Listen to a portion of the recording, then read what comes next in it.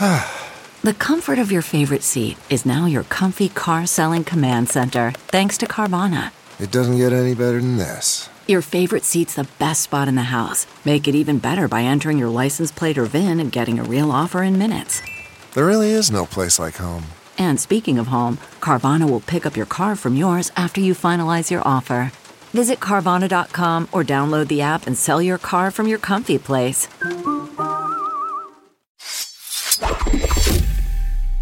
You are now listening to Postmortem with Mick Garris, where the most influential voices in horror cinema will spill their guts, literally, to the renowned horror director, writer, and producer. Now, here's your host, Mick Garris. I'm Mick Garris. Welcome to the premiere episode of the Postmortem podcast, where we'll have conversations with eminent filmmakers, writers, musicians, and other artists specializing in the horror genre. Horror is my life, for better or for worse. The first movie I remember seeing on television was Son of Kong. When I was a kid, before streaming, before DVRs, hell, even before VCRs, I would pour through the TV guide and circle all the genre films I could find. Back then, most of them were identified as melodramas, certainly not as horror. And I'd set the alarm for those pre-dawn hours when they'd show those disreputable things and try not to fall asleep through the Four Skulls of Jonathan Drake or something like that. When I was 12, I began writing short stories, mostly scary ones, and that same year, I got a movie camera for graduating junior high school, and I set about making horror movies. I guess it's in my blood. I've always felt that horror is to cinema what rock and roll is to music. Rude, disruptive, antagonistic, something you embrace when you're young that your parents could never love. But it got deeper for me. I found out that horror had depth and intelligence and humanity and more of it than in the more mainstream movies I'd been exposed to. I'm here to say that horror is good for you. It's a way to play tag with your fears without getting burned. At its worst, horror is just a bucket of blood thrown in your face, and there's always room for that bucket of blood. But at its best, horror is a metaphor. It's a look inside the psyche. It's a chance to wrestle with your fears. Not many of the people I know who work in the horror genre were popular as kids. Few of them were on the football team or elected king or queen of the prom. Most of them, like me, never even went to the prom. There's something about identifying with the other, the outsider, the loner. When I was young, my grandmother asked me, "Where's all that gruesome stuff going to get you?" Well, all of that gruesome stuff has been my life's work.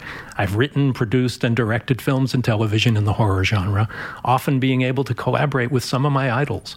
I've written books and made music, and also, beginning with an old interview show on the late lamented Z Channel in LA way back when, I've had conversations with some of the genre's most interesting creators. And that's what we're doing with Postmortem today.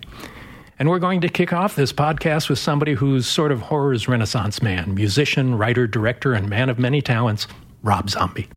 Rob, what was your introduction to horror?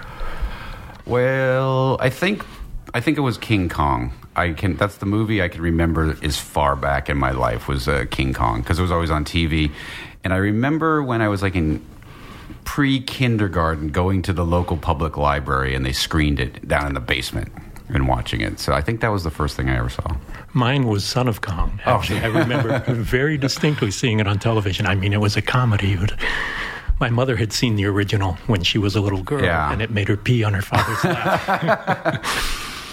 And so she was protecting us and watching Son of Kong, and then it turns out to be this kind of namby-pamby little family film. Yeah, I remember because it was always like Creature Double Feature was the big thing. And, it was always like Kong, Son of Kong, or, whatever. Frankenstein, Bride of Frankenstein, whatever. What kind of kid were you? I was completely uninteresting in every possible way.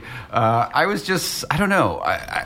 I will never write an autobiography, but if I ever did, I have the title because it's what they wrote on my report card every single year. Has the ability, but will not apply himself. That's the story of my life. Yeah. So no, I don't know. I was just like some dorky kid that seemed to be out of step with everybody else. Like everybody liked that, but I like that.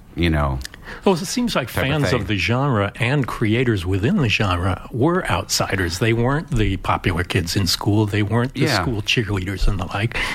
So did you seek it out? I mean, was there still Famous Monsters around? And yeah, I mean, everything was still around, but it was like you had to make an effort to find everything. But it was like everything was there. I mean, there was a lot on TV because it was sort of late 60s horror boom, so there was a lot of, Twilight Zone, Outer Limits, Munsters, Addams Family was always on TV. There was always a lot of good horror movies, and, Vampirella and Eerie and Creepy and all those magazines were still kicking around. So there seemed like there was a lot of stuff that there was a way to discover. Did you go to drive-ins as a kid?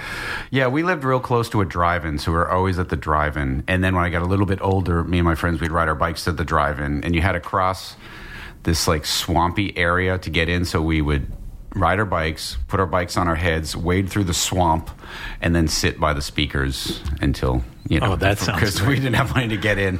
So, but it would always be great. I still remember, like, I think one of the last double features was like Mother's Day and Texas Chainsaw Massacre before they shut the drive-in down. Yeah, so that's great. So you had a group of friends who were also fans of the genre, or it was very much kind of your own thing? No, I mean, I had like three friends that were in and out of different things. Like one friend was more like the sci-fi guy, and one friend was more like the guy who was into rock music. But with all of them, you kind of found someone who would be interested in what you're into. What was the first direction you wanted to go in? Was it music, or was it film, or did you have a decision? I had no direction. I was completely directionless. I never thought I would do any of the things that I do, because making movies seem like, some special people in this place called Hollywood do that. And being in a band, like the music that I liked at the time being like, whatever, Led Zeppelin, Queen, the Beatles, are like, well, those guys are so super special. They're from another planet. Can't do that. I don't know. I really didn't give it any thought. I could paint and draw, so I scammed a scholarship to Parsons School of Design, but really didn't even want to do that, but I just wanted to move to New York. And then I hated school so much that I got kicked out because my grades if you drop below a certain level, they kick you out, and I quickly reached that level. And then I remember it was around 1984. I was living in New Jersey, sharing an apartment, this crappy apartment in a terrible neighborhood with a couple other people. I'd gotten kicked out of school. I was flat broke, and I was just sitting on my bed thinking, well, you're a loser. You did it. You're a complete loser. And that's, you just feel helpless. You're like, I'm a person with no actual skills, no money, no nothing. Now what? And I don't know, somehow I got it together. And what was the first thing that happened? I mean, obviously your first success was in music with White Zombie before it became filmmaking, but then your work as a director doing the music videos for your own music was pretty striking and stylish. It was just like a weird, slow process. Like White Zombie was like the typical band. You start, you have no equipment, you steal equipment, your band's terrible, you change members every 2 minutes, and you just build your way up, and somehow, hey, now we're playing CBGBs, hey, now 5 people show up. But once I kind of got into it, I become obsessive. So then it became the obsession to make that work. And then, eventually that worked. And once we got signed to Geffen Records, I remember the very first video we shot, I didn't technically direct, but everything going on in the video and everything conceptually or what was happening was from me. So then I thought, like, I'm just standing here doing everything, but I'm never going to get any credit for this. So that's how next time I'm going to direct it, and that became the so you had that feeling of, I can do this. Yeah. There was a door that opens where it wasn't this mystical, magical, impossible thing, but you were in the thick of it and you realized, I could do this. Basically, yeah, because once you get, same thing with music. Like, I'd go to CBGBs and see these sort of like punk rock bands, and I'd be like, these guys suck. We could easily suck as much as they do. Why don't we have a band? It's like it sort of strips away the magic of it. You start realizing, it's just sort of like work, and you can figure it out and do it. So is that when you first started to think of yourself as a filmmaker or director? Well, I always wanted to do that more than anything. I always wanted to make films. When we were a kid, we'd make Super 8 films, whatnot. Did you do that as a kid? Yeah, for sure. And I remember, it's very funny, actually, because when I was a kid, we was probably in high school, but we shot a sequel to Escape from New York. Wow. Which I thought was pretty funny. A zillion years later, showing Kurt Russell, hey, check me out dressed as Snake Plissken in this stupid movie we made as kids. He's probably like, what an idiot. But, so yeah, I always wanted to do it, but again, it seemed impossible, and I couldn't go to New York Film School or anywhere that I wanted to go. So it was just, once the videos started rolling, it started seeming more feasible. And I don't know how the journey to getting House of a Thousand Corpses made was a weird one that I don't really remember that well because it bounced around and started all these different ways. But somehow I was at Universal, and the amount of money we were going to make it for seemed like nothing to them at the time. So they like said, okay. And I was like, really? I don't know what I'm doing. And you're not even paying attention. Good. And somehow it got made. It got made, but not under the auspices of Universal eventually when it came to release time, kind of controversially. That was a big mess. I remember we had the preview screening out wherever you do that, at some Cineplex. And Stacey Snider, who was the boss at the time, I forget her exact title. She was at the screening. Head of production. And I came out into the lobby afterwards because to me it felt like the crowd was into it. And I was like, all right. And I see these looks on their faces like, and all she said was, come to my office tomorrow. We have to talk. I was like, oh, that doesn't sound good at all. And it was, the next day was like, we can't release this. But it went to Lionsgate for a particular reason in the way you discussed it publicly, and Universal and their taste, or lack thereof. Yeah, I mean, what happened was first it went from Universal to MGM. And me with my big mouth, I was on the set of Daredevil interviewing Ben Affleck and Jon Favreau for MTV. Weird things you do sometimes. Like, completely not good at interviewing people. And I didn't realize, like, I was talking to them, and one of them asked me, oh, whatever happened to your movie? I go, oh, MGM picked it up. And I made some smart-ass comment, like, oh, I guess they, MGM has no morals. They don't care. It wasn't on camera. It wasn't for the interview, but someone was, forgot the mic was on. And the next day, it's like in Variety, and I'm going to the editing room, and the editor's like, we're locked out. I'm like, what do you mean we're locked out? It was like instantly they were like, go f*** yourself, and it was over. I was How like, to make friends and influence people. Yeah. I'm like, God damn it, me and my big mouth. And then it became the long journey of, I had this idea to buy the movie back, but it was pretty expensive, the movie. So I was like, I can't afford that. So it was a long journey of convincing Universal how worthless the film is. Nobody wants it. We could cut it up and make guitar picks out of it. It's just a worthless piece of crap. And slowly the price kept coming down and down and down and down and down until I could afford to buy it, and I bought it and sold it to Lionsgate. And Lionsgate made it successful enough that you made a sequel. Yeah, it turned out great. I mean, Lionsgate buying that movie changed everything. Now, The Devil's Rejects had a different kind of approach. There was a more broad kind of bright-colored primary colors and a broadness to House of a Thousand Corpses. And then Devil's Rejects was really serious, dark, very 70s gritty. Did you shoot that on 16? Yeah, I shot House on 35, and when House was done, I think I was coming off music videos, and I was like, this is too colorful. I look at it now, and sometimes you go back and look at something. It is what it is, and that's what people like about it. But at the time, you're always just beating yourself up, and all you see is what's wrong with something. And I was like, that's not really what I wanted to do. So with with Rejects, by that point, I really invested a lot of time into like how I'm going to do this, who's going to work, how it's going to, how to make it. And I realized that shooting Super 16 and blowing it up to 35 would give me the look I wanted more so, because the 35 just looked so clean. It was so sharp.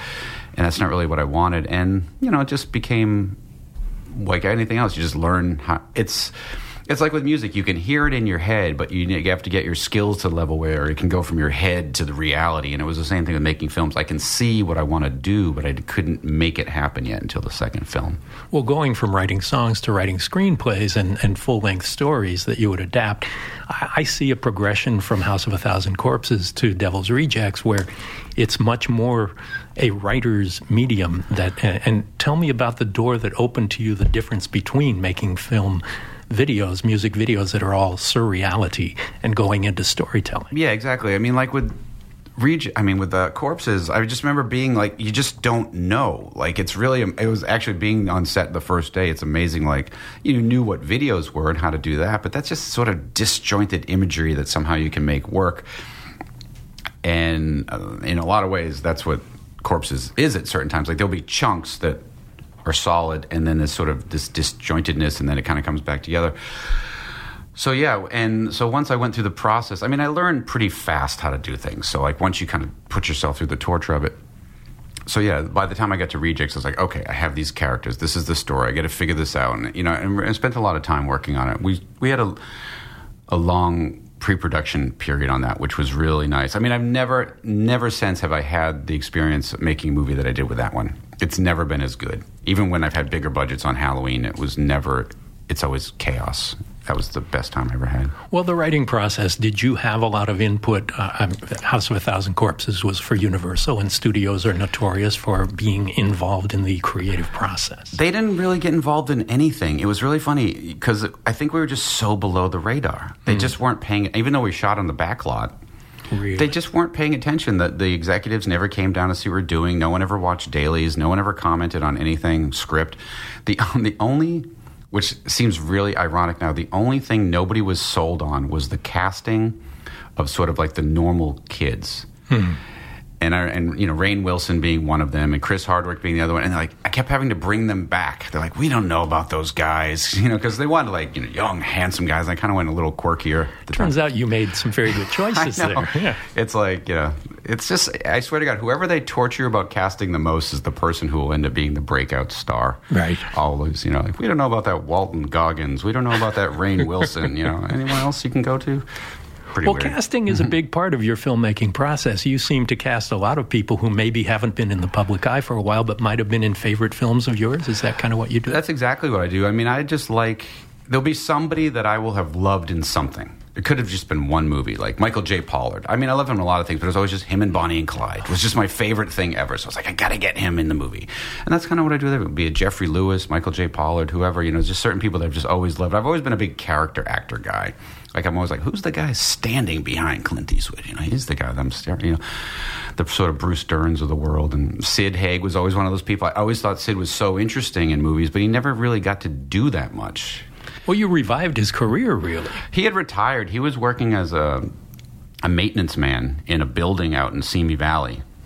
Wow. And he said he had just quit acting. He was sick of playing, like, you know, thug number 3 in the background. He was, you know, and he came in and, you know, we hit it off right away, and he was perfect for it, and it was, you know, great.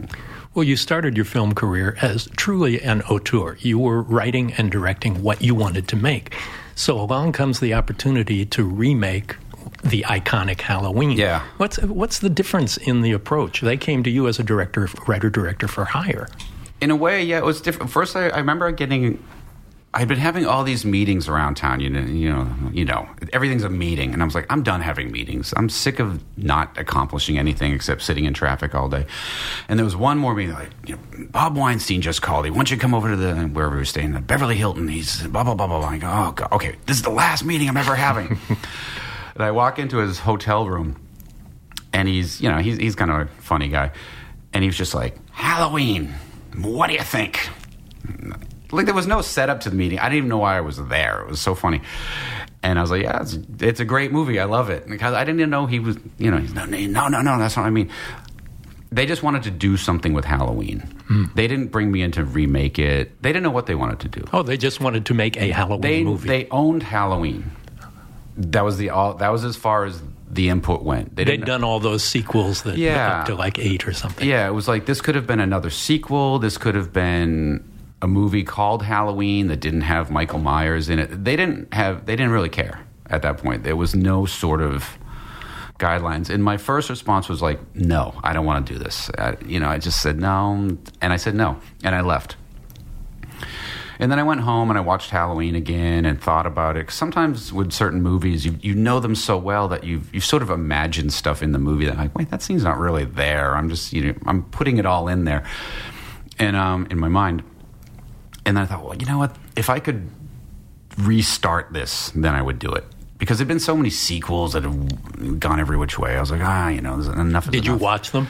No, I still haven't watched them all because I haven't seen all. I liked John Carpenter's and everything after that. I remember liking Halloween 2 at the time, but really, it's just like, I just like Jaws. I don't care about Jaws 3D, you know. Right. I was the publicist on Halloween 2. Oh, actually, yeah. So it goes way back. That's the one that was closest, I thought, to, like, you know, feeling like the original. Well, John and Deborah wrote that one. Yeah. And didn't he come in and direct some parts to fix it? Yeah, he did some second unit stuff and a television version. They shot some additional footage for. He did that for Halloween, too, didn't he? Yeah. Because I remember seeing it on TV. I'm like, I don't remember this scene. On NBC? What's this all about? So weird. So, I came in and pitched them my idea of what I was thinking, and they went for it. I mean, my original pitch, they didn't go for, which I wish they kind of had, because it's kind of what I did anyway, was to have the first movie. I pitched 2 movies because I go, I know you're going to make a sequel. I just know it's going to happen because this movie's going to be successful no matter what it is, just because it's been so long. And I was like, why don't we make the first movie young Michael Myers up until he sort of goes into Smith's Grove and is crazy, and that's the first movie. And the second movie becomes more like classic Michael Myers, out in the world. And they didn't want to do that. So sometimes I watch my film and I'm like, this kind of seems like 2 movies that got truncated to one movie because it's like halfway through, it's like another movie. And that's kind of what happened. But, that was a crazy experience. Well, what about treading iconic ground? I know I went in not even thinking about doing The Shining. Yeah. King had never liked the Kubrick film. And the Kubrick film's a great Kubrick film. But it's not a great adaptation of the King novel. And I thought we were just going in and we were going to do the book that we loved so much, King and myself, and a lot of the world. And then you start walking into ground where, it's an iconic film. And it's beloved. And, there's a lot of hate hurled at you when you start to tread that. Did you experience that? Yes, but I didn't even cross my mind. That's what's so weird because if only Halloween had existed, there was just the one movie, I would have thought about it. I would have said oh my God, this has just been the one movie, 1978, you can't redo it. But since there have been so many sequels that just seem so you could tell no one really cared. Like Michael Myers looked terrible, like The Mask looked terrible. It was like, which stunt guy is available? Let him be Michael Myers. It just seemed like they didn't care anymore. Then I thought okay, then didn't seem like sacrilegious. It didn't even cross my mind. And then, people started getting all bent out of shape about it. Yeah, same thing with The Shining. What are you going to do? Yeah, and with Psycho 4, the 2 and 3 had happened, and particularly 3 was not well received by anyone, and thought, well, we're doing this small thing, and it's from the writer who did the original Psycho, and it's Tony Perkins and all of that. And you just think about the excitement of working in that playground, and... Yeah, I don't know if that's going away more and more because just everything's remade and everything's redone. But, I just really hadn't thought about it. I mean, but that's why I said no at first. It wasn't until I kind of thought oh, well, if I make it more about stuff that we didn't see, then it can kind of be my own movie. That's why with Halloween 2, I was like, okay. And I just went totally off the rails because I didn't want it to relate to anything that had come before. And you weren't going to do a sequel. No, I said no because after Halloween... it was enough. I didn't want to get in the Michael Myers business. I was like, okay, I did one. It was sort of torturous getting it made. And that's when the whole T-Rex debacle happened, which was, I had written this other script called T-Rex. And not about Mark Bolan. No, which would actually I'd probably be more interested in doing now. And... we were going to do that, and Weinstein was supposed to put it on their schedule, but it was supposed to just say, Untitled Rob Zombie Project. And they put the titles. I'm like, oh, man, now I got to talk about it. Everybody's asking about it. We're supposed to just be like, whatever. And then it just didn't happen. Then we started getting into it, and they were like, this is going to cost too much money. We don't want to do this, and blah, blah, blah. I'm like, oh, great, now, but everyone thinks it's happening. And what really happened was I thought they had shot Halloween 2. I was at the Scream Awards, and I ran into this guy, Matt Stein, who was... I forget his exact title. He was part of the head, wasn't head of production, but he was something in there. And I was like, how did it go with Halloween 2? He goes, it never happened. And I go, where are you guys at? He's like, we're on the 10th script, the 7th director. I go, yeah, kind of what what I figured. And it was exactly, and I said, well, if you want, I'll do it. Because, by that point, the hell of making the first one I had forgotten. And unfortunately, I had forgotten, which I would soon remember again. And I had sort of grown attached to hey, that's my Dr. Loomis, that's my Laurie Strode, that's my, I don't want, even though I didn't create the characters originally, my versions I became, kind of attached to. And that's how I went back into hell and thought hey, the first one was successful. It's got to be easier to make a sequel for these guys. It was actually 10 times worse. Really? The worst thing you can do is try to follow up your success because... The funniest thing that kept... a funny story was I remember when we finished editing Halloween and we showed it to them, and I get a call from Bob Weinstein, and his basic comment was, I hate everything about this movie. Everything. I was like, well, okay, that's a pretty broad note. No shit. First thing you're going to do is fire that editor, and you're going to do this, and you're going to do that. Oh, my God. And then, not for the weak working for that company. Not director friendly. No, you just got to be ready. I mean, you just got to get into screaming matches and be ready for that. It's not sensitive artist territory, let's put it that way. And then once the movie was successful and we were shooting Halloween 2, he came to the set and he was like, every single frame of the first movie's perfect. I go, okay, same movie that every single frame was a piece of shit 2 years ago. And he'd come in and he would show me the trailer to my Halloween. You go, this is what we're looking for. I go, I know, Bob. I made that movie. I know it. It suddenly became this weird, psycho, bizarre world where he was treating me like I had nothing to do with my own first film, and I had to be explained how that movie was made. And Make a movie like that one. Yeah, that was exactly. I go, I know that is, and it just got crazier and crazier from there, until by the end of shooting Halloween 2, I swear to God, everybody was like. Tyler Mane was ready to take his mask off, throw it in the mud, and go like, I'm done. Like, it was just, I mean, everyone gets along that worked on the movie, but it was just so stressful. Well, what about that interference by the non-creative people that you've had to deal with? I mean, you've tricky. Made movies in various circumstances. One for a studio where they didn't interfere. Then the Miramax crowd is well known for being participatory, and you've done crowdfunding and done things completely on your own. Yeah, I mean, you try everything possible. I mean, I don't mind input. I don't mind people being involved because, people are giving you millions of dollars. You can't say, hey, give me your money, go yourself. That's just insane. But it becomes sometimes when it just becomes interference for the sake of interference, where you want to go, look, if you think every single decision I'm going to make is wrong for the next 2 years, then just fire me now and we'll just save ourselves some hell. And especially when it's just logistical things sometimes, and you're like, well, if you just give us one more day of shooting, we're not going to have to come back in 6 weeks, and it's going to cost 25 times more. Nope.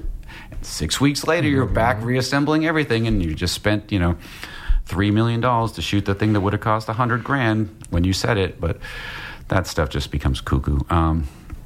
Hey, it's the business. Better than as well as I do. This business makes no sense at any moment, and it's a miracle any movie ever gets made. And gets made well. Yeah, if the movie, that's what I would say. If the movie's good, that's just a weird bonus that happened by accident. It's just getting it. At this point, I just look, whatever it takes to get the movie made. I don't care.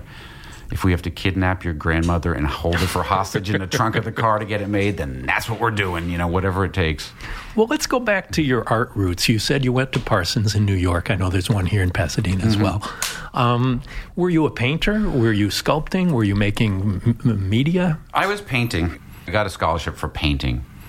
And then as soon as I got to school and started getting into classes, the teachers were such douchebags that I was like, I hate painting. I hate you. I hate art. I hate painting. I'm just going to go out every single night to clubs and never come to school. And it just made me hate everything, because it's like, I'm not good with rules. And when someone's like, wow, this is that, and this is that, and the critique, and we're talking, and I'd be in class, but like, can't we just draw? Do we have to sit here all day discussing theory of what everyone just did when I know this kid just drew this in the lobby 5 minutes ago and I got to hear him talk for 2 hours about what I know it's all bullshit. It's like that. Remember, see that Art School Confidential, that movie? Yes. That's exactly what it is. And I can't stand it. So it was not for me. I don't deal in that stuff. I like things. I like to deal in reality. Do you paint now? Yes. I finally, after forever, decades of not caring, now I do again. Yeah. And so what kind of media do you... I mean, I don't even show anybody. I have a studio in Connecticut where we live sometimes, and just have these huge paintings that I do all the time, and they're just sitting there. And that just gives you pleasure.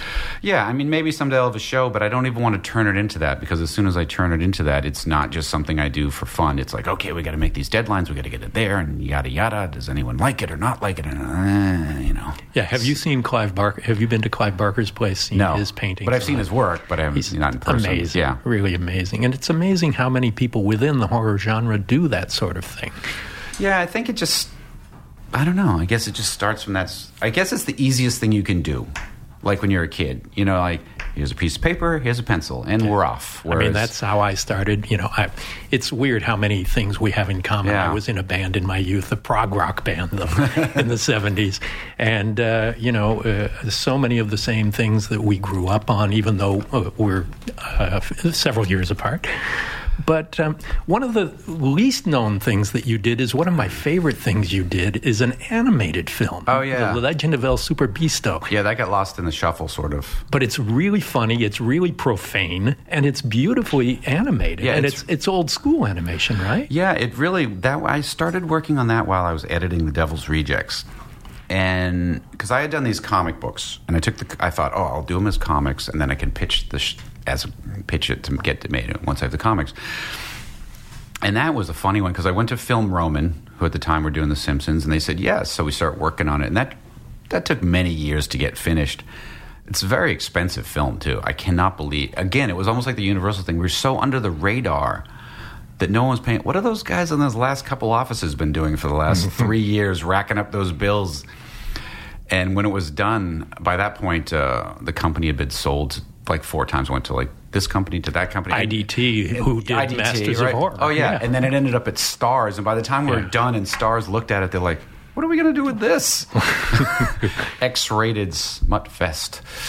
So, yeah, it just So it was your Fritz the Cat, basically. Basically, yeah. And we just sat there, and every day we'd come up with something ridiculous, and a whole group of super talented guys would... What was great, we could get great artists, guys who usually do Disney stuff, because they're like, yeah, we'll come in and draw, giant all day long. We don't get to do that at Disney. And, it just became nuts. Tell me about the process of directing animation. I know you have done animation voices, and I actually got my SAG card doing Pink Panther cartoon voices. But the process of directing animation seems completely bewildering to me. Well, I wasn't going to direct it at first. I was just going to produce it because I was like, I don't know how to do this. And then I had hired someone else to do it. And the project kept getting derailed because he just, for some reason, didn't want to do anything I wanted it to be. And it kept turning into something else. So eventually I fired that guy. And I was just like, okay, I'm just going to take it over now that I kind of see how it goes down. And I would deal directly with the people working there and the artists. And we'd create the animatics and we'd edit the animatics. And, again... through necessity, I had to figure out how to do it and learn how to do it. But I didn't at first. But, So but you wrote the script. Yeah, I wrote the script with this comedian, Tom Papa. Who plays, he's great. Yeah, and he plays El Superbeasto. So I thought, it'd be really funny if he's the voice. And at that point, we were just friends. And I was trying to think who could be in this. And it was actually my wife, Sherry's like, why don't you ask Tom? He's funny. He could do it. And then once he became the voice, I was like, we should just write it together because it'll be funnier. And sometimes you get bored just always working by yourself. Right. It's kind of a drag. So we had a blast, and he kind of helped kick it along because it had kind of gotten stuck for a while because it was, I don't know. Sometimes these things just drag out for so long that it's good to get someone new in who's as excited as you were 2 years ago. So did you start with, did you design the characters yourself? Did you paint them? Did you create them? Or? All the characters were from the comic. So I had worked with artists for the comic, and so all the characters existed, and then we'd bring in different artists, and they'd do their interpretations of, taking them from more comic book form, where they're a little more realistic into the kind of goofy or cute animation style. And then you would record all the dialogue first, and then you would animate to the dialogue. Right. We'd bring in the actors, and we got great people. We got everyone from Tora Satana to Paul Giamatti in the movie. And that was what was kind of cool, because we were going to add in all these people.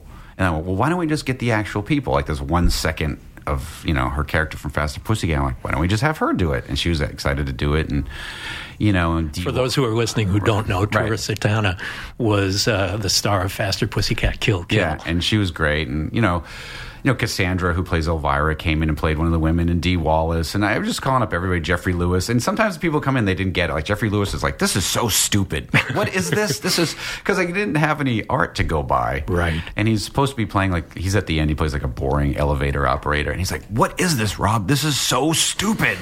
Because Jeffrey was a trip, man.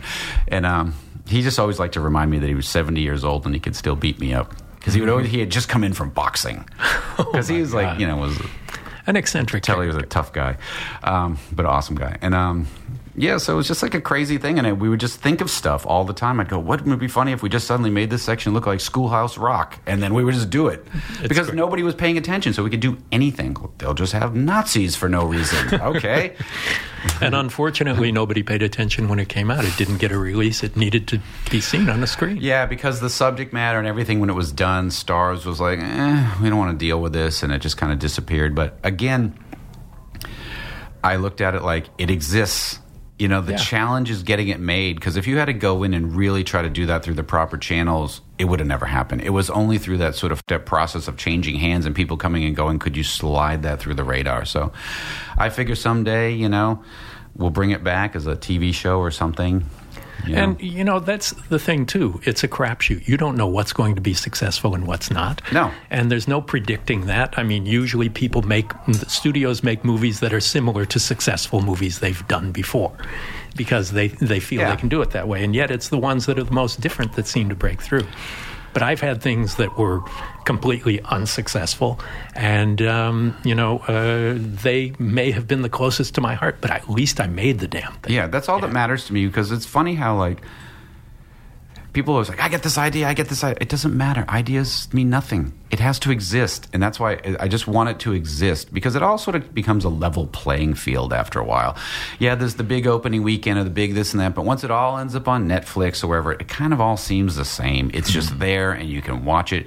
Because most movies that I love, my favorite movies, I didn't see them during their theatrical release because they happened 40 years before I was born. You know, it just exists. And a lot of movies that you think were big hits weren't big hits. They were completely forgotten, and whatever, it doesn't matter. Let's talk a little bit about your influences, because you seem to give tribute to them in your films. In Lords of Salem, there's Ken Russell tribute to Altered States that I thought was really notable. And Devil's Rejects and House of a Thousand Corpses, Tobe Hooper, John Carpenter. I mean, I never think of it as paying tribute to something. It's just these are the things that you were exposed to and that you were influenced by.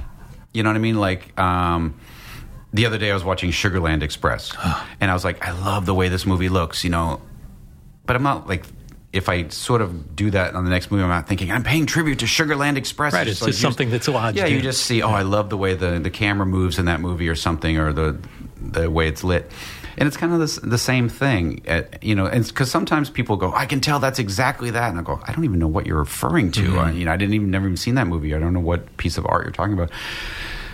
But so it's a true influence. Yeah, it's not just something you're recycling. No, never. I mean, because you know, like anyone, you watch so many thousands of movies and read books, and sometimes you don't even know where it came from, or if you saw something. You know, that's why you just don't know. Especially that's why it's funny when something will be like something else that you've never seen before. It just happens, you know. It's like sometimes you rip off a song that you've never heard. You don't even know, you know. And it just happens. So let's talk a little bit about the difference of making a studio film or even the Miramax is not a studio, but it's next best thing to that, or worst. But 31, your most recent movie, was made completely independently, even involving some crowdfunding. Tell me about that process. Well, in a funny way, it's not that different, because at no point have I had to do something I didn't want to do. It's just when you're working for studios, you sort of have to fight harder to get what you want done. But at no point will I acquiesce to anything. Nothing. I will just walk off set and go home, I don't want to make movies. Because I just can't. It's not in me with anything. I've never given into anything. Didn't matter when we were on Geffen Records and anything. I just would rather not do it. I never get into any business to be told what to do. You know, if they're my successes, it's because of me, and if they're my failures, it's because of me. But I never want to sit there going like, why did I do that? Mm-hmm. You know, why did I cast that person? Why did I listen to them about that ending or this or that? Because I found out real early that usually, say for House of a Thousand Corpses, the biggest note I got is there's one scene in that movie where there's a really long, the crane out shot that's quiet for about a minute. It's almost the only thing anyone remembers about that movie, and it's the one thing they're like, you have to take that out of the movie. And I'm like, see, whatever they focus on is probably the only thing that's good in the movie. So I just, it's just not in me. So with the crowdfunding didn't really crowdfund the movie. It crowdfunded a small portion, and I would never do that again because it's such a fiasco. Because, you're bringing your fans in, which is super cool, and you're trying to make it great. And we had this company called Fanback that went out of business before we even finished, and everybody who was supposed to fulfill all the things to get the things to people, or so they don't give a shit. So then you're scrambling to try to make everything right, and after a point, you're like, this was the mess. I never do this again. But, I think the biggest thing is, when we had the studios, we just had more money. Right. But then again, sometimes I feel like, okay, with 31, we had the least money ever, but somehow we got to spend it better than when we had twice as much at a studio, and you can see that half of it's being wasted anyway. So it kind of balances out sometimes, because this, especially with the Halloween movies, had so much above-the-line cost that never went on the screens. I'm like, you may say this movie cost $14 million, but we really made it for $6, or something like that. And what about the process of consuming movies, watching movies these days? The platforms are so different. A movie rarely gets to the theatrical release these days. Yeah, and I used to really care about that. Now I don't. And because I realized that the only way to have the freedom is to not worry about it. Say with Lords of Salem, the Anchor Bay was like, let's not go theatrical. Let's not go, it'll be so much better. We'll make money from the first dollar, blah, blah, blah. I'm like, no, it has to be theatrical. I couldn't get my head around the idea of not being theatrical. So we went out on 600 screens, which sounds like a lot, but it's basically like no one knows the movie exists on unless you're on 4,000, people don't know the movie exists. So what happened was, you take this little movie, you add all this extra cost, and you instantly turn it into something that'll never see a profit. Whereas 31, we basically went, what did we do? We went ultra VOD, and then we went digital, and then we went DVD, and we did all this stuff.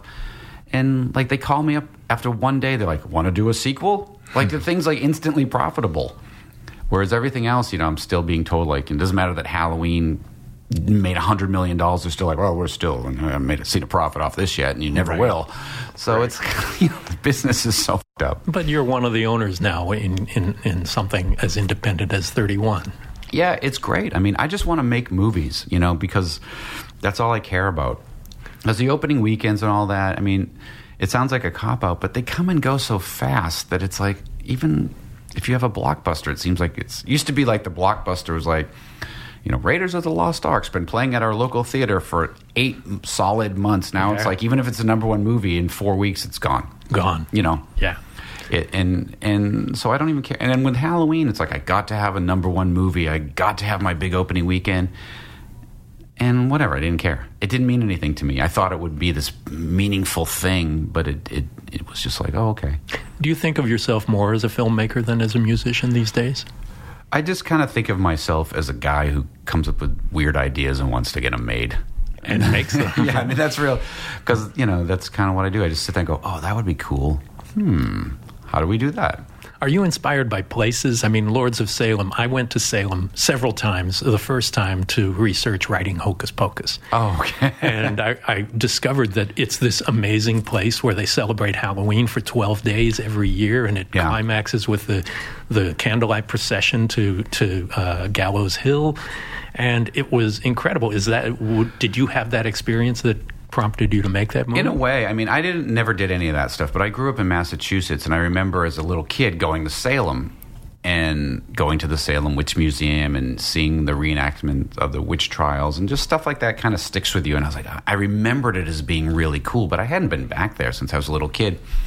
And then when I went there to Location Scout, I was like, wow, this place is great, But nobody wanted to give us permission to do anything, which was funny because, we weren't historically accurate, of course, not even close, just making up weird shit. Even dates. Because, the Salem witch trials are interesting, but when you really research it, they're not that interesting. They just hung people and, And pressed them with rocks. Yeah, they didn't have any cool tour. The European witch hunts is where they really get down to some business. Yeah, the burning was European. Yeah. And the crazy chairs and the iron masks and stuff. So, like the Salem Witch Museum and all the kind of key places wouldn't let us do anything. In fact, most of the stuff we shot we just ran out on the street, shot stuff, and was like, quick, everybody back in the van. So it was almost like Second Unit. Yeah, we were just running around stealing shots everywhere we could go. So what was your best filmmaking experience? It was easily Devil's Rejects, because that was the one where it just, everything fell into place. It felt like we had enough time and enough money and enough everything. You know, we had a long pre-production where we could feel like when you get to the first day of shooting, we're ready. Had a long editing period. I remember editing it until one day me and the editor were like, we're done. I can't think of literally one frame I want to change. Whereas Halloween, the pre-production was truncated. The editing thing was like, because it was that situation where they just set a release date. We need it then. And you're like, we're not done. We don't care. And it wasn't like we were being super precious. It's just so we didn't have enough time. You know, and it would just seem so weird because we had so much more money, and Halloween 2 was even worse. But now I'm just used to it. Like 31, our pre-production was like 2 weeks. Wow. You know, by that point, you're like, as opposed to it used to be like 2 months at least. Editing was nothing, and, you know, shooting in 20 days. You're just crazy running around. Everybody, you know, giving you one crack at this. You better know your lines, and then we're moving on. So was Halloween 2 your least enjoyable experience? Well, parts of it were awesome. I mean, I loved what we were doing, and I loved the people I was working with, but the situation we were doing it under, I've kind of blocked it out. But it was horrible at the time. There was so much fucked up stuff going on. Well, at one point I quit because we were location scouting, getting ready to start, and somehow I found out, somebody let it slip, that they were writing a separate script behind my back that they thought they were going to force me to do. Oh, that's a good idea. Meanwhile, we're location scouting for the script we have. So in a sense, everybody's just running around Atlanta, around, wasting their time. So I was like, I'm done. I went back to the hotel, booked a plane ticket. I'm like, out of here. And then they convinced me to come back. And then right before we were supposed to start shooting, I don't remember what our schedule was exactly, but they go, you have to cut 2 weeks out of the schedule. I'm like, we start tomorrow. I'm like, okay. Because they were trying to get, and so the line producer was like, you have to cut all these scenes. And I was like, we're not cutting anything. So I was like shooting like 12 to 15 pages a day. I'm like, oh my God. Because if I cut them, it doesn't make sense. I go, you can't suddenly do a Roger Corman and go, tear out half the script and go, Attack of the Crab Monsters, go. You know, the movie wasn't going to make any sense. And even at times, I remember on weekends just sitting there going like, crap, we had to cut this and that. It doesn't make sense. How does Dr. Loomis get from here to there? How does that person know about this from that? Like, you know, that's the stuff that executives don't think about sometimes. They just make these sweeping changes and they don't realize that it doesn't make sense. It's a domino effect. Yeah, it is a huge domino effect that ended up, as usual, costing more money and causing more problems than if we could have just done it. But, whatever. This is what making movies is. I mean, people think it's going to be some precious thing, and I go, it's not. It's trying to figure out how to get the techno crane out of the mud it just fell into. That's what making movies is about. Not realizing that it's going to rain every single day that you're in Atlanta for 30 straight days. Did you have experiences where you had to move inside or change the concept of what the scene was because of weather? No, we just plowed through. The weirdest one we had was there was a freak snowstorm in the middle of shooting Halloween 2. So we woke up. I remember I was in the production office. I think I was with Howard Hessman or something, and came out and I was like, oh my God, there's like a foot of snow on the ground because there were no windows. And like, okay, so tomorrow all the exteriors are now snow. You are under snow. For one day. So we were out there melting the snow with heaters, trying to frame up, like if you just move the camera an inch, you would see snow. Ouch. And, but that's, But that's movie making. Yeah, that's what it is. It's not about, why didn't you... People are always like, why didn't you do this? Why didn't you do that? I'm like, why didn't I do that? Because that actor's insane and he can't remember his lines. But once you're on set and it starts happening, you just kind of go with it. What you get on film is the magic, and everything around, everything outside of the frame that you don't see, you don't think about. Thank goodness, because outside that frame, madness reigns. Yeah, it's chaos. Insanity. I mean, it's a real, crazy. But whatever. It's our job to make it seem like it all is easy. I've been sitting here complaining for 45 minutes, I guess. No, we're having fun. We're doing what everybody wishes they could be doing in terms of making movies and stuff. But it is funny. It is all that stuff that's what I love about it, too. Yeah. Because every time you start a movie, you just feel like, here we go again. But you're also challenging your creativity. Every move, often because of budget and schedule and the like, you have to think of, how can I do this better? Yeah, you have to, like, every movie. I remember on Lords of Salem, that was the first movie I ever shot with that was like 21 days, and it was like the lowest budget I ever had, and I didn't know how to do it. So I'd get into trouble, and I'd be like, oh, crap, we're so far behind schedule. They'd be like, okay, this next thing, it's one shot. I'd compose one shot. You got to get it in one take, and then we'd move on. And then you'd go, wow, that's like one of the most interesting shots in the whole movie, because you had to creatively get yourself out of the hole. And that's why I think sometimes these big blockbusters are terrible, because they try to solve everything with money. Just build a bigger set, or just shoot it on a green screen and we'll figure it out later. And sometimes having to be crafty, it's the classic, the shark doesn't work story that I'm not going to tell, but that's, it's like sometimes you have to, you make better things because you have to be crafty. My favorite movies are not the ones that cost $200 million. They're the ones that have been made by filmmaking artists. Yeah, I mean, most of the time, and a lot of my crew works on those movies because they're talented, and they'll tell me these stories, and my jaw will just drop. That sometimes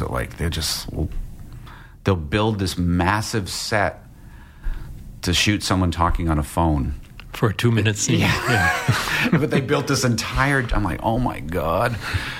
Some of the stories are so great, especially the effects guys that they tell. Yeah. I'm sure you've heard them all too. Well, who are the filmmakers that you would go out of your way to see their work? I mean, let's see. Past, present.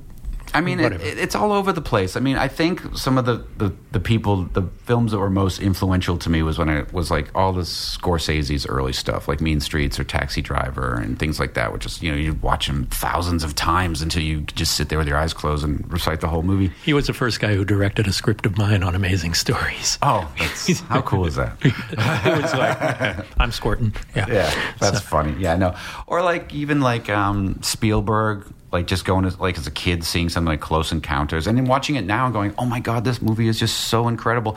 But not even for the reasons you think. I just love this stuff with like Richard Dreyfuss and Terry Garr, and just the way he creates that realistic family chaos that exists, that it feels like there's just something that he knew so well that I would just be blown away by. And the movies were just so smart and so well made, and then to put like Francois Truffaut in there for this, I mean, just so great. So things like that were really influential. I mean, early on watching any James Whale type stuff, but I wasn't even conscious of that as a kid. But going back and be like, oh, it's funny how he did all the ones I liked the best or something. Right. But it was really those guys. And Kubrick, just first time you see like something like Clockwork Orange, just like, I remember just sitting there like, what did I just watch? This is like not even a movie. It doesn't even feel like a movie. The people who make something that is not like everything else, those are the things that are striking. Who do you read? I don't these days I mostly always read biographies for some weird reason, because I can't focus enough to sit down and read. Like, like right now I'm reading Bruce Springsteen, Born to Run. I hear it's great. It's so great. I mean, I tell you what, I don't know how he can remember. I mean, not only is he's a great writer. The book is incredibly written. It's not like your usual biography. You're like, oh, yeah, this is so bad. It's so incredibly written and so incredibly detailed. He must have the best memory of anybody, because he remembers the most obscure shit from I can't even remember this interview as it's happening as well as he remembers his first gig in Asbury Park or something. Wow. Yeah, this is incredible. But it's amazing. But it's so funny because you can relate to so much of it.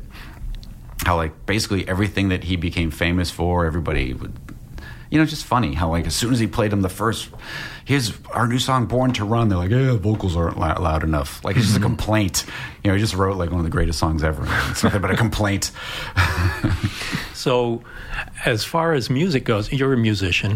When you're scoring your films, often there are favorite songs of yours or music from an era that you like. As a musician, how do you choose your composers that you work with, and how closely do you work with them? Really close. I mean, that was tricky at first. My first movie I did myself with the producer that I was always working with. And then I did a couple movies with Tyler Bates. And then the last couple movies I've been just doing with my guitar player, John. And it's just so much easier because what I always want to do is find simple themes, because that's why I always think the John Carpenter music is so brilliant, because people go in and I just think of all the movies you watch and all the scores, and you can never remember any of them. They're so forgettable. Yeah. I mean, that's why Carpenter and John Williams, these people are so brilliant. You come away and you're like humming the theme to their movies like it's a hit song on the radio. So that's why I like working with guys from my band, because they think more like that, like finding a simple melody that you can just repeat and not trying to make this grand statement that kind of just crushes the scene. So, yeah, that's how we do it. So much film music tells you how to feel rather than just abetting the scene that you're making. Right, yeah. And it's amazing what you can do sometimes, like, oh, let's just, hit 3 notes on the piano, and suddenly, like, you have this amazing thing going. Well, just one more thing, and then we'll wrap it up, and then come back with some questions a couple of questions that we were sent. But let's talk about veganism. You are a vegan. Yeah. I'm a vegan. There are several filmmakers within the genre, and it seems unlikely that this bloody genre would. Don Coscarelli of the Fantastic I know, right? Movies, and his daughter has that amazing restaurant. Amazing, Chloe, yeah. And Adam Rifkin, Axel Carolyn. What brought you to it? It first started when I was like 17 or 18, wow. I think. I had seen this movie. I always get the title wrong. I think it's called The Animal Story. And it's narrated by Julie Christie. And I didn't know how, I'm just like a dopey kid, like anybody. Oh, eat at McDonald's, eat this or that. You don't even think, like... And I saw this movie, and it just blows your mind. You just change the way you think about everything. And from that point on, I was like, I can't do this anymore. And it was as simple as that. So it's since you were 17 years old. Yeah, like hardcore vegan, came later, because even then I thought like, oh, well, what's dairy wrong with is fine, yeah. What's wrong with eggs or something? It's always a discovery process about how things are done and what's going on. But now, it's just, the information's so out there. It's not like you don't have to find some weird VHS tape at the video store to try to figure things out. Well, I really appreciate you launching the show with us. This is our first awesome time. And we'll be back in just a minute with some questions from our listeners. Now, more Postmortem with Mick Garris. Okay, we're back with Rob Zombie, and before we sign off on Postmortem, we got a question from Jake, who says, what is your take on Blumhouse and the micro-budget horror wave they've ushered in? Is it good for the genre? Does it help or hurt? I think it kind of does both at the same time. I think the micro-budget thing is fine, depending upon the movie. Like, if you're making a found footage movie with all unknown actors and there's really no sets or no art direction or no anything, more or less, fine. But the problem I've run into is that now everybody thinks every movie can be made for that budget. So now they want you to do everything at the lowest possible price, and it just doesn't work. You can't make everything for every... If you're going to shoot something that looks like it was shot on a security camera, yes. But if you want to try to do something more elaborate than that with name actors of any sort, you can't do it. So, because every 5 seconds, everybody thinks they can be Blumhouse. So every day you get a call like, oh, I know this guy. He wants to make low budget movie and blah, blah, blah, blah, blah. And it's like, it doesn't work that way. You can't make everything for no money. So I find it's done both. It's been great and horrible. Yeah, it gets the genre out to the audience. Yeah. But even the Blumhouse model has changed a lot. They used to be $2.7 million movies, and now they're 10 and 12. And I don't think they were ever made for as low of... I know they weren't made for the price that they were saying sometimes, so other people get the wrong impression, and they forget about post-production and other factors that come into it, and yada, yada, yada. Okay, Ian asks, when you originally wrote House of a Thousand Corpses, did you ever think that there would be a future for the characters of Captain Spaulding, Otis Driftwood, and Baby Firefly? Did you always plan on continuing their story? No, I never thought about it. I mean, it's like anything, like we're saying, you never know what people are going to like. You just kind of make it and hope it works out, and you just don't know which characters people like or not like. I mean, because the Captain Spaulding character is not even in House of a Thousand Corpses that much. Right. And then he sort of became breakout character, so, he popped up more in the second one and became a more integral part. And, yeah, no, you don't know. Great. Well, thanks so much for helping christen the first episode of Postmortem. Sure. Hopefully it's not the last episode because of me. No, it'll be even more popular now. Right anyway, thanks again, and thanks to everyone for listening to Postmortem, and we'll see you on the next one. Thanks for listening to Postmortem with Mick Garris. Download new episodes every other Wednesday and subscribe on iTunes.